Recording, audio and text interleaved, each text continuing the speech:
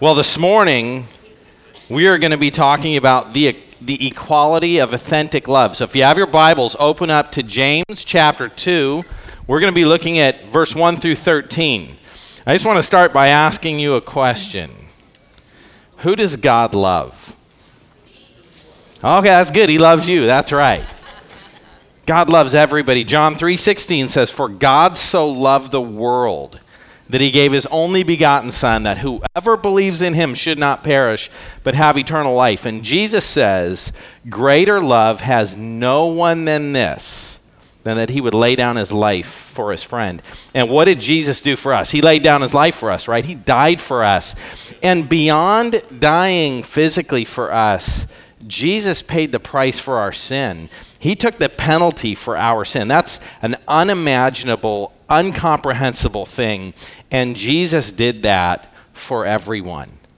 And we're supposed to love other people the way God loves us. And so when you think about your life, when you think about people in your life, you need to love every person you see. If you're a Christian, you need to love them the way God loves them. And that is enough to be willing to give your life for them. That's what God calls us to. It's amazing how we can have a tendency to categorize and discount people for all kinds of different reasons. And when we do that, it is both an expression of pride, but it's also an expression of a lack of love. And we have a tendency to do that, and we do that sometimes because we're elevating ourselves. And so we can do these calculations to figure out what's the more important group, what's the group that's most important, and whatever group we're in, we figure out a way for that to be the most important group. And so we can be people that discount others, and we can do that religiously. Do you remember Jesus talking about the Pharisees? And you had that Pharisee that was praying, and he was looking up into heaven and saying, "I am so glad that I'm not like that sinner over there."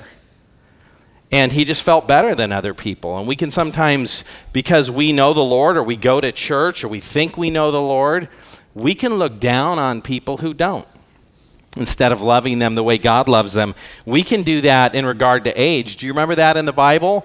The disciples were telling the little kids, "Hey, get out of here." Have you ever seen kids be discounted? It's like, no, the important people are the adults. The kids, get out of here. Kid, you bother me. Sometimes we discount kids when God loves kids. How about older people? We have a culture that disregards age. We think that if you're young and beautiful, wow, that's amazing. Everybody's trying to look young. You know, the Bible says that we're supposed to honor people with gray hair. Thank you. Yes. Maybe one day I'll let the few hairs I have grow out so I can get some honor. Well, no, I got some here. But we have a culture where we try to cover it all up because we honor youth, we don't honor age. We dishonor people socially. We figure out social classes, and we honor some classes more than others. Economically, if you're well off financially, sometimes we honor people that are well off financially. Racially, we can see people in different categories. You know, it's amazing, Matthew chapter 25, Jesus is talking about a final judgment. It's the judgment that, now that we've gone over Revelation, we know happens at the end of the tribulation. But Jesus talks about the standard that he uses to judge people that are there on earth. And it says that he separates the sheep from the goats. So this is the believers from the unbelievers. And he says to the believers, "I was hungry and you fed me. I was thirsty and you gave me something to drink. I had needs and you met my needs." And they look at him and say, "Jesus, when did we do that? We never saw you." And he says, "In that you did it to the least of these, you did it to me." And then he looks to the unbelievers and he says, "Depart from me into hell, which is created for the devil and his angels, because I was hungry and you didn't feed me. I was thirsty, you did not give me something to drink. And I was naked and you did not clothe me." And then they look at Jesus and say, "Hey, when did we see you and neglect you?" And he says, "When you neglected the least of these, you were neglecting me." Now think about that as you approach life and as you see people and as you view people, and realize that God takes personally the way you treat each person, the way you think about people, the way you talk about people when they're not around. God takes that personally. And so this is kind of the topic that we're going to be looking at this morning, because James addresses this in the church. This is a church full of Jewish believers, people who know him, and they are valuing people incorrectly. And so he addresses it, and then he gives two solutions. So first of all, he tells them that if you show favoritism, which is a description of those things I just talked about, if you show favoritism, that is incompatible with Christianity. If you know the Lord, that doesn't fit. And the solution to it, he gives two solutions. Number one is to realize that it's your responsibility to love every person the way you love yourself. So every person you see, you need to see yourself in that person and love them the way you would love yourself. That's a pretty amazing thought if you really consider what that means. And the next thing is to recognize that you are no different than any other person. You are in dire need of God's mercy. And if you don't show that mercy to other people, God's not going to show it to you. We need to give some thought to that, because sometimes people might think that they're earning God's mercy by being merciful, which that's actually not the case. But we need to pay attention to those words because they're pretty powerful. So let's look at James chapter 1, verse 1 through, or James chapter 2, verse 1 through 13. Should we read it, or should we just talk about it? No, we should read it. Okay. All right. Partiality is not compatible with Christianity. It doesn't fit. And I just want to go on to say that doesn't mean no Christian shows partiality. It does not mean that in history no Christian has shown partiality, but I want to go way out there on a limb and say there's a lot of people who say they're Christians. And sometimes Christianity gets the credit for their partiality when the truth is there's tons of people claiming to be Christians who are not Christians. And isn't that a great strategy of Satan? Let's get one of my servants, have him behave a certain way and call himself a Christian so God can get the credit. And actually, to some degree, that's something we ought to think about, because if we do this, what does that say about us? So let's look at this. James chapter 2, verse 1, and he says, "My brothers." That's an affectionate term. He's talking to believers, people who know the Lord, people who are in this, they're Christians. And then he says this, he says, "Show no partiality." That is a command. He is telling them, you are not to show partiality as you hold the faith of our Lord Jesus Christ, the Lord of glory. So he is saying, if you are a Christian, if you have faith in Jesus Christ, the Lord of glory, you are to show no partiality. And I just want to say that is a general statement about valuing people based on externals. It's showing favoritism. It's biased judgment based on race, wealth, rank. It's discarding the intrinsic value of an individual and of a person. And James is saying, as a believer, don't do that. And then he's going to pick an example, and I think that it's interesting because he then identifies something that's going on in the church. So this application, this example that he's about to explain, that is not the only application of showing partiality. It just happens to be the one that this church was struggling with. Don't you love that, the way James does that? It's like he explains something and then he figures out where you're doing it and he says, right there. And it's so convicting, it's so challenging. But the word for partiality, by the way, it's plural. So it's talking about all the different ways that this happens. And so when you think about partiality and exalting people, this is a Jewish body of Christ. And their religious leaders all like to be put in positions of honor.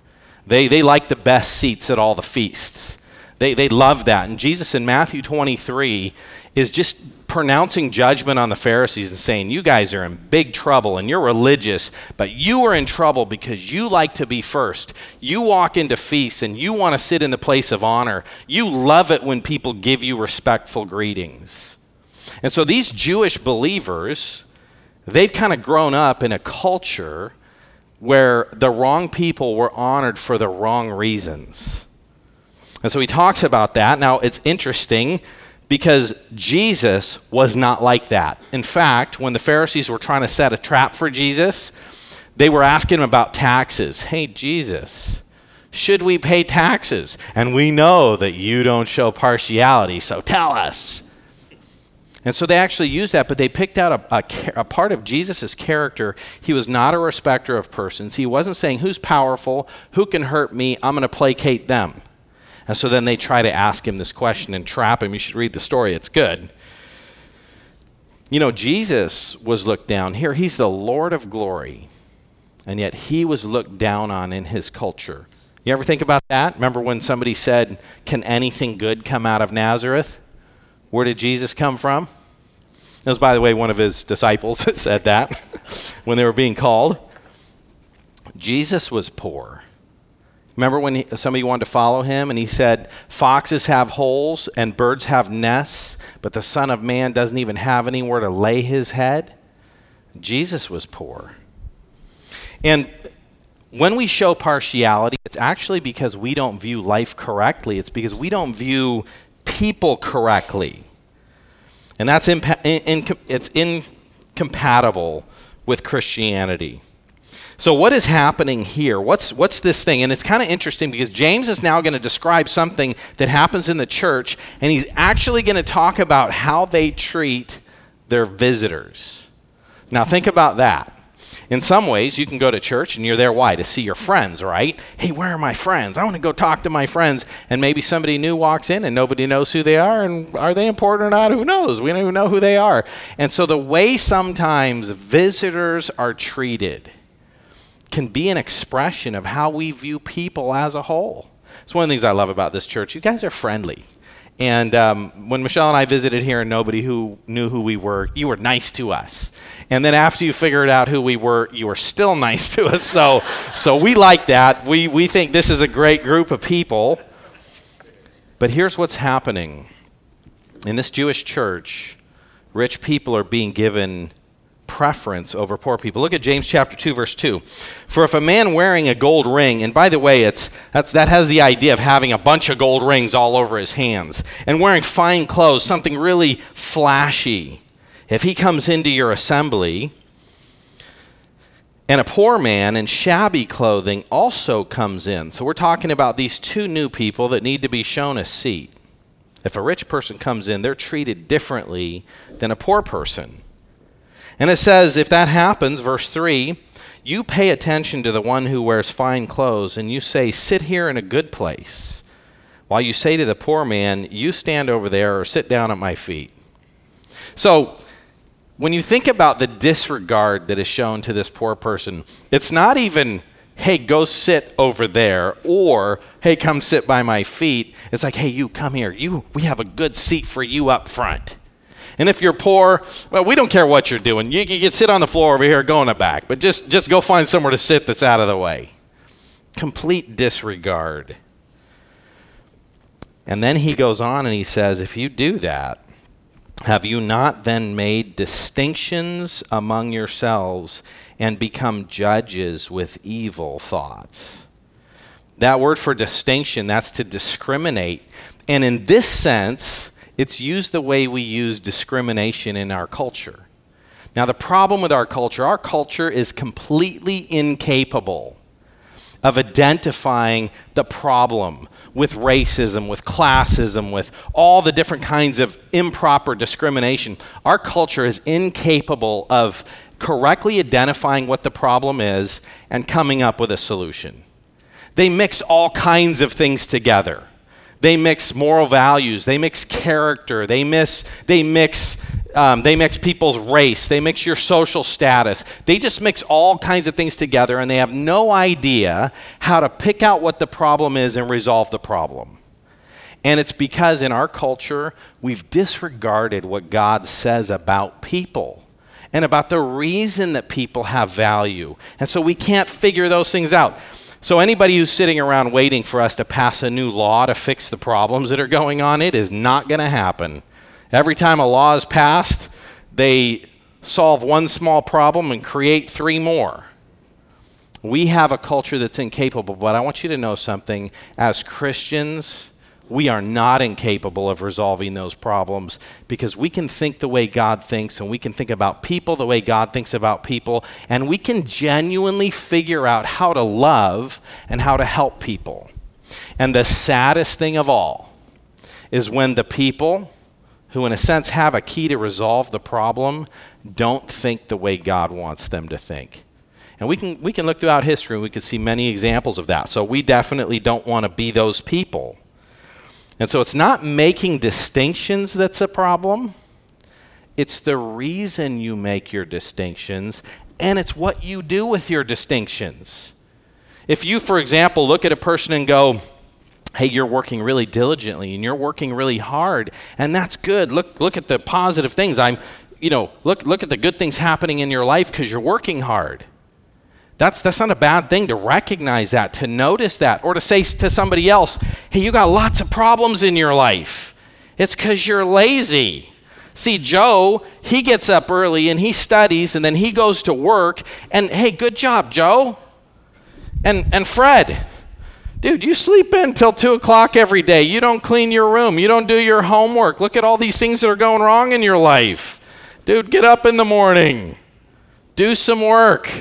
See, to make a distinction's not a bad thing, but it depends on what you make distinctions about, and even how you respond to that, how you respond to a person who's working hard or how you respond to a person who's not working hard. And then let's just extrapolate that out in every situation. So we have a culture that doesn't know how to do that.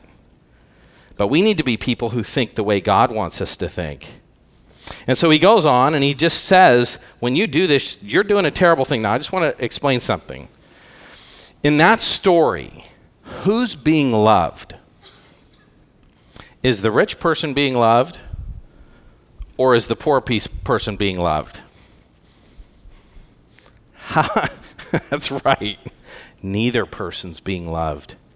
See, when you approach life that way, they weren't genuinely loving a rich person. They were just thinking, hey, you have something that could help me. They were using rich people. So they didn't love the rich people and they didn't love the poor people. They was just purely saying, hey, who can I manipulate and what can I do and who can I get close to get something from you? Now, if somebody loves you because you're rich, isn't that kind of a problem? What if you lose your money? I had a friend in high school who ended up just making this really great decision from a business perspective. And my two friends from high school ended up being millionaires, within 3 years after they graduated from high school. And by the way, one of them never graduated from high school. But through a course of things that ended up happening in their lives, they lost all their money. And one of my friends, these two friends lived together. And one of my friends came home and he found my other roommate. He had hung himself it was his roommate, but had hung himself in his room. See, he lost everything and all of his value came from what he had. And so when he lost everything, he didn't think he had value. And what's sad is sometimes we value people based on what they have, and that's wrong. That's not real love. And then he goes on in verse 5 through 7, and he just explains how valuing people for external things is such a terrible reason to value somebody. And here's how he explains. It's completely contradictory. So he says, listen, my beloved brother. So he loves these people. He's trying to help them. Has not God chosen those who are poor in the world to be rich in faith and heirs of the kingdom, which he has promised to those who love him? So he's saying you disregard poor people, but aren't poor people the ones that God has given faith to? And then he says, you've dishonored the poor man. Are not the rich the ones who oppress you and the ones who drag you into court? Are they not the one who blaspheme the honorable name by which you were called? Partiality is not even rational. Now, he's not saying that all poor people are believers and all rich people are not believers. That's not what he's saying. He's just saying if you use rich and poor to value people, you're going to disregard people who are your brothers in Christ, who know the Lord, that you should be dying for and encouraging and helping, and you are giving preference to people who potentially hate God. And so the thing is, as you think about life, do you think about it from a spiritual perspective? Or do you use these external things that who knows what they could even really mean? And so it's not even rational, and these are just their specific things. Psalm 15 lists people who can be close to the Lord, who can sojourn in your tent, who can dwell on your holy hill. He who walks blamelessly and does what's right, and lists off these character qualities. But here's one of the qualities for people who get to go to heaven. It says, in whose eyes a vile person is despised, but who honors those who fear the Lord. He who does these things will never be moved. So James is just saying when you use these external things, you're missing one of the pieces of integrity. Now, just think about, we have a culture that's so enamored by fame. If like a famous football player or baseball player or actor walked in, do you think they'd get any attention? And then if somebody poor walked in, we might not even notice that person, but we might run over and try to get an autograph. We have a culture that is so enamored with celebrity. And this is not one of the things that factors into who we value or what we value. Well, who loves the Lord? And it's not that we despise evil people, but we despise the things that they stand for. We are heartbroken. We want to see them come to know the Lord. We see them as a spiritual person that has a spirit and that needs to be saved. And so this is one of the things that we see. Partiality does not reflect God's character. When you think about when the gospel came to Peter, and he's told to go preach to Cornelius, he's really struggling with the idea of going to a Gentile. And one of the things that he says after that whole lesson is he says this. So Peter opened up his mouth and he said, I truly understand that God shows no partiality. But in every nation, anyone who fears him and does what is right is acceptable to him. When you think about these attitudes, the gospel really is at stake when we as believers have attitudes that we have. The church, by the way, it's not a building, right? The church isn't a building, it's the people. So who's the church? It's you. So does Foothills Church love people? Okay, well, you could answer that question, do I love people? Is Foothills Church friendly? Well, that all depends on if you're friendly. Does Foothills Church, is it a group of people? Are we people that honor the Lord and love the Lord? Well, that all depends. Do you honor the Lord? Do you love the Lord? And a lot of times it's funny, I'll see people who are Christians and they'll say, I can't stand how Christians behave. And I'm just like, well, wait a second, you're one. Or people who say, our church isn't this, or our church isn't that. And I just think, well, are you here? Because you're actually who the church is. We need to think about the fact that having biblical attitudes, honoring the Lord in how we think and behave in these areas is critical because the church, and that means you, represent Christ to the world. You are supposed to be a picture of Jesus. You're supposed to feel about people the way God feels about them. People are supposed to know how God feels about them by the way you treat them, by the way you talk to them, by how you are toward them. And we need to be really careful about the attitudes that we hold on to. Have you ever heard somebody say something that you just think, okay, you'd never say that in public? Have you ever said things in private that you would never say in public? You know, there's an important lesson we need to learn, and we can learn it from TV and politics, but the mic is always on. I mean, if you ever, somebody's sitting there, they think the mic's off and they say something, you might say something that you think nobody's going to hear and somebody might hear it. You might say things and express attitudes that maybe the people it's about don't hear it, but do your kids hear it? Do the other people around you hear it? How does the things you say impact the people around you and your kids? But you know, there's something even more important than that. The things that you say are a reflection of what you think and what's in your heart.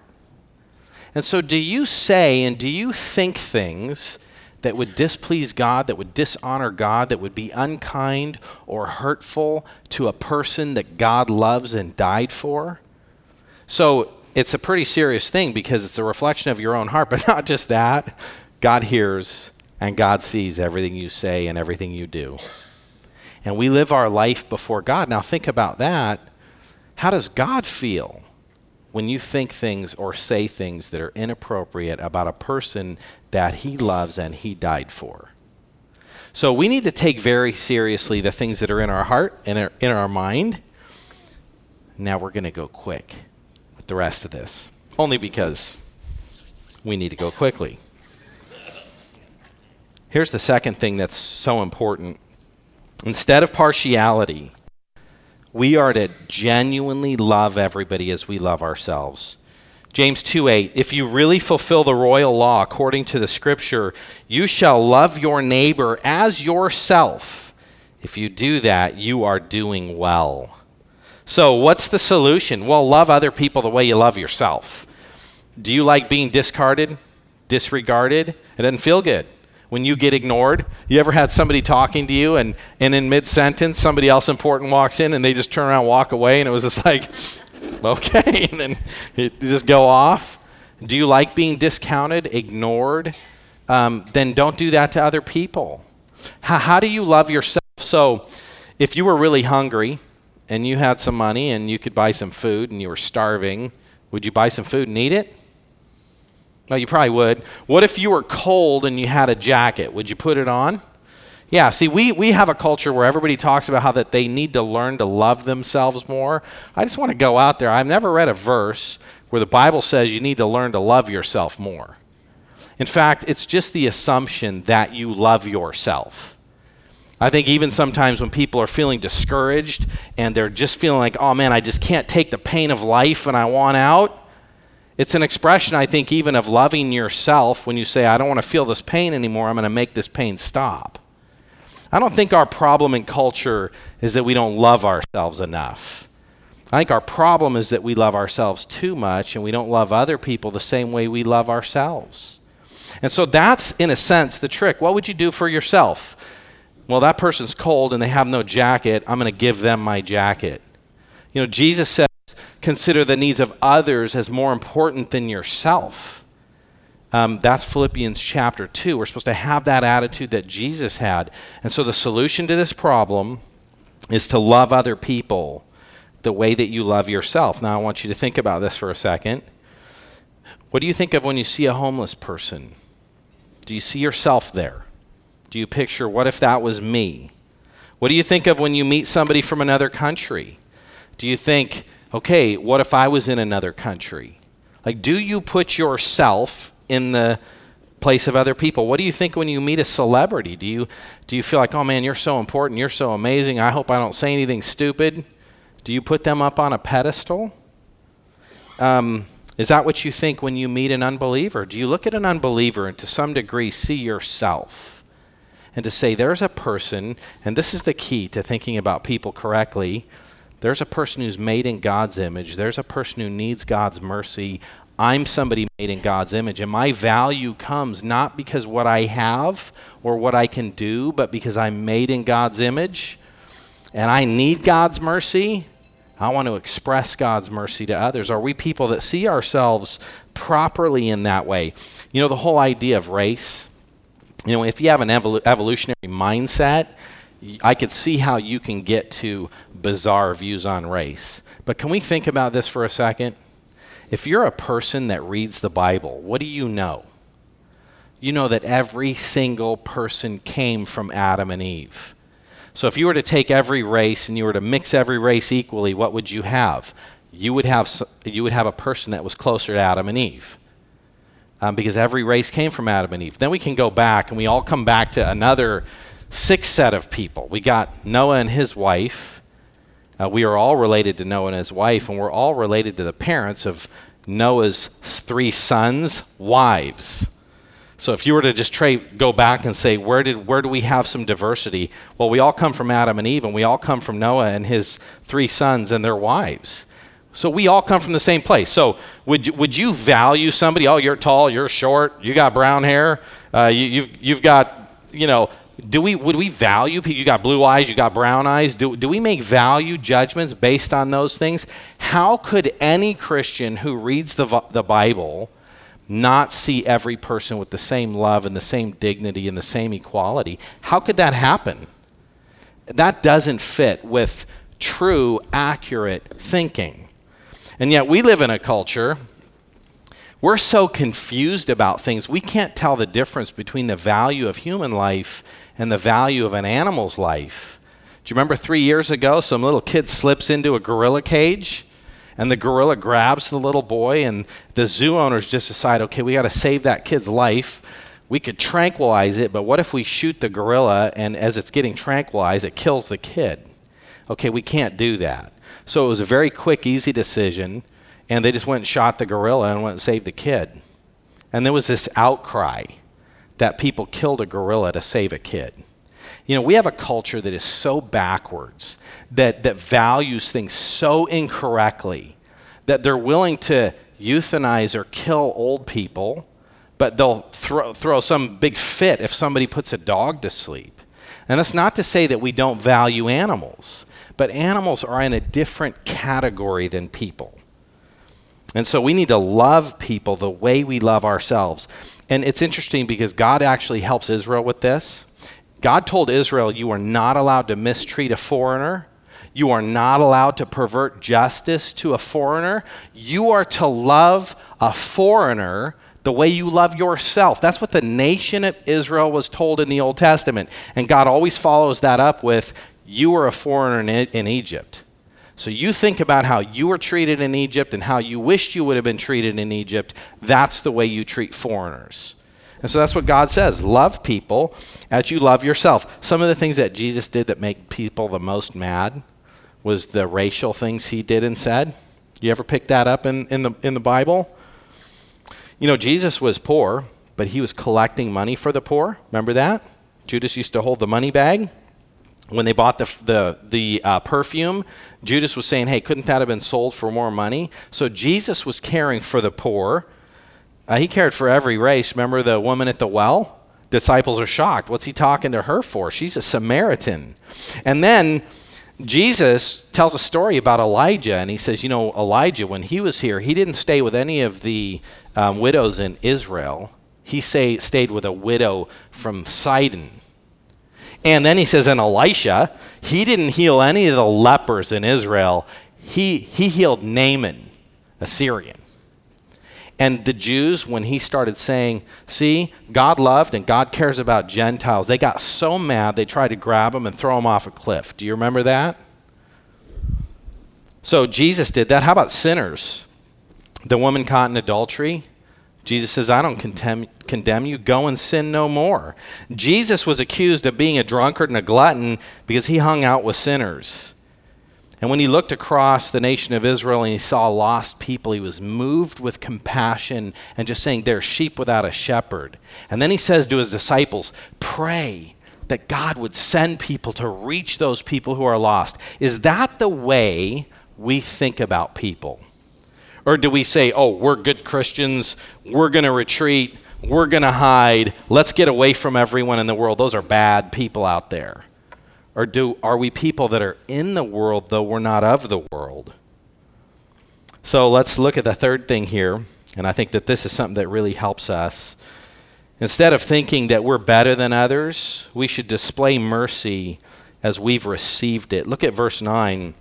But if you show partiality, you are committing sin and are convicted by the law as transgressors. For whoever keeps the whole law but fails in one point has been guilty of all.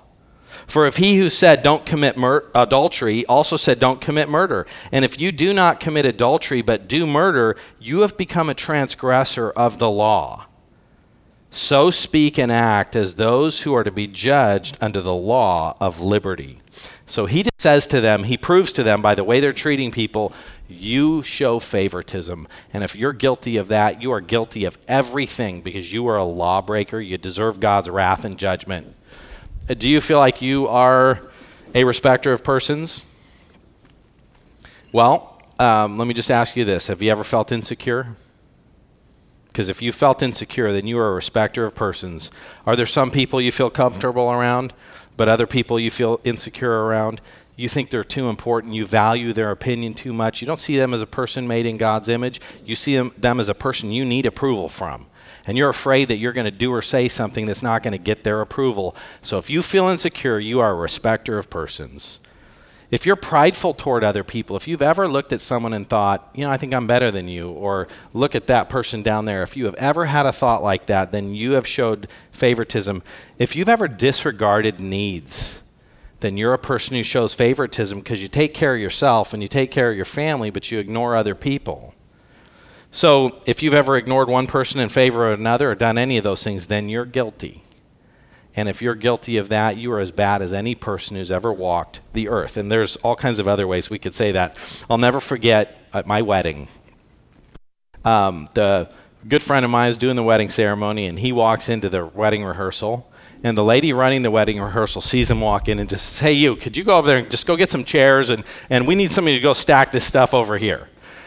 Not 100% why she did that. I could guess as to what some of her reasons might have been, and I won't even verbalize them, but she did that. And then she looks over at me and she says, "Hey, Roger, where is the pastor anyway?" And I said, "He's the guy you just sent for chairs."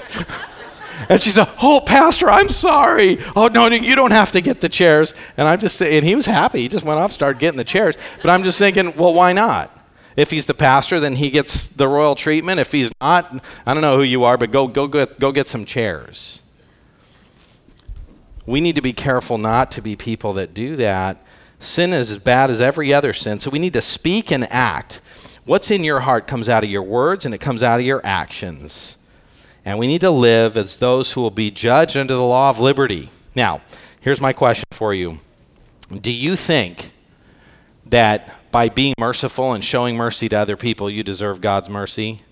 See, the law of liberty is that God has saved us and put a desire in our heart to do what's right, and it just flows out of us. We love the Lord, we love people, we care about them, and we want to obey what God says. And when we see attitudes in ourselves that shouldn't be here, we want to get rid of those things. That's the law of liberty. It's not freedom from righteousness, it's freedom to be able to be righteous.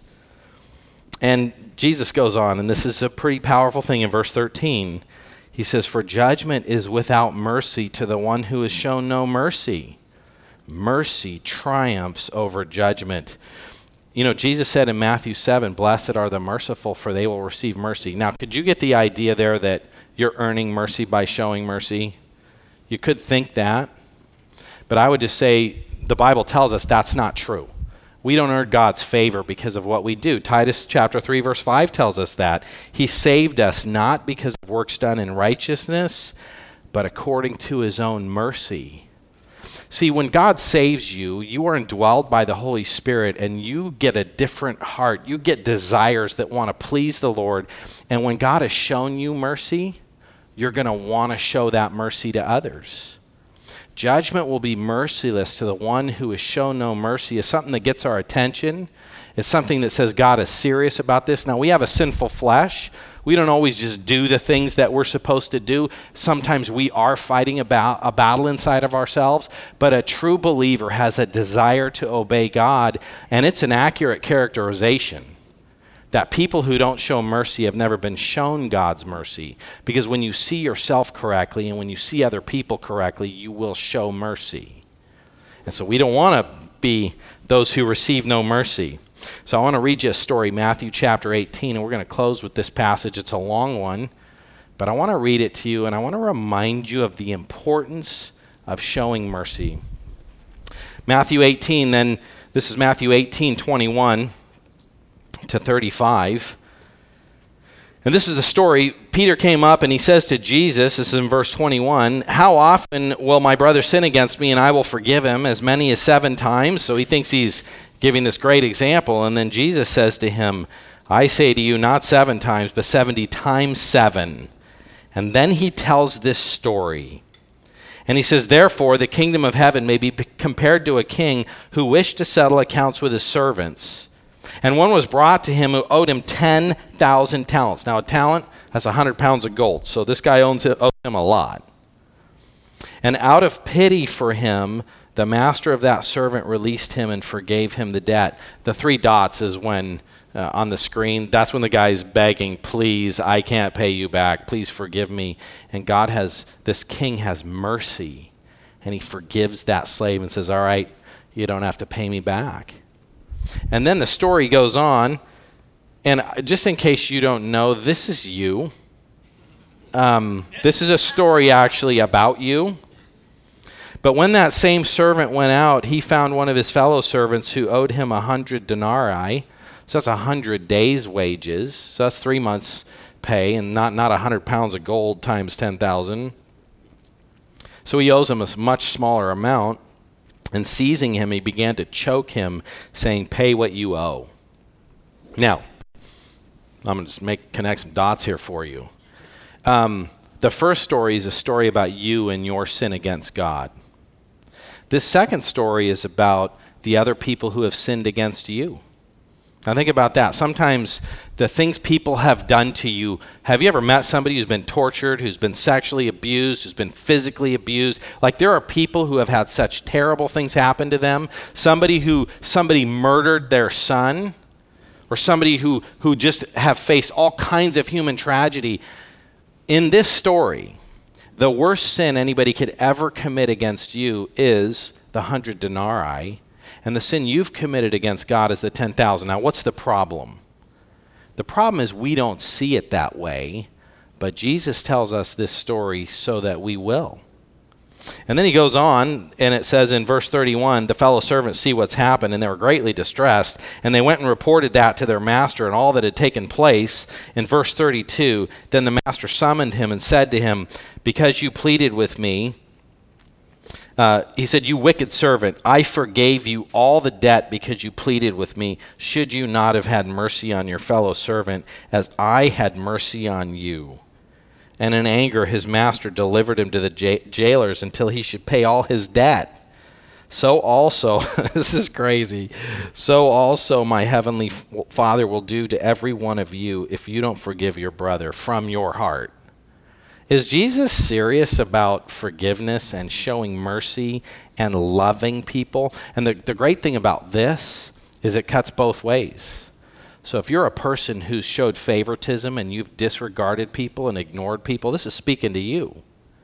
But if you're a person who has had other people treat you that way, this is speaking to you too.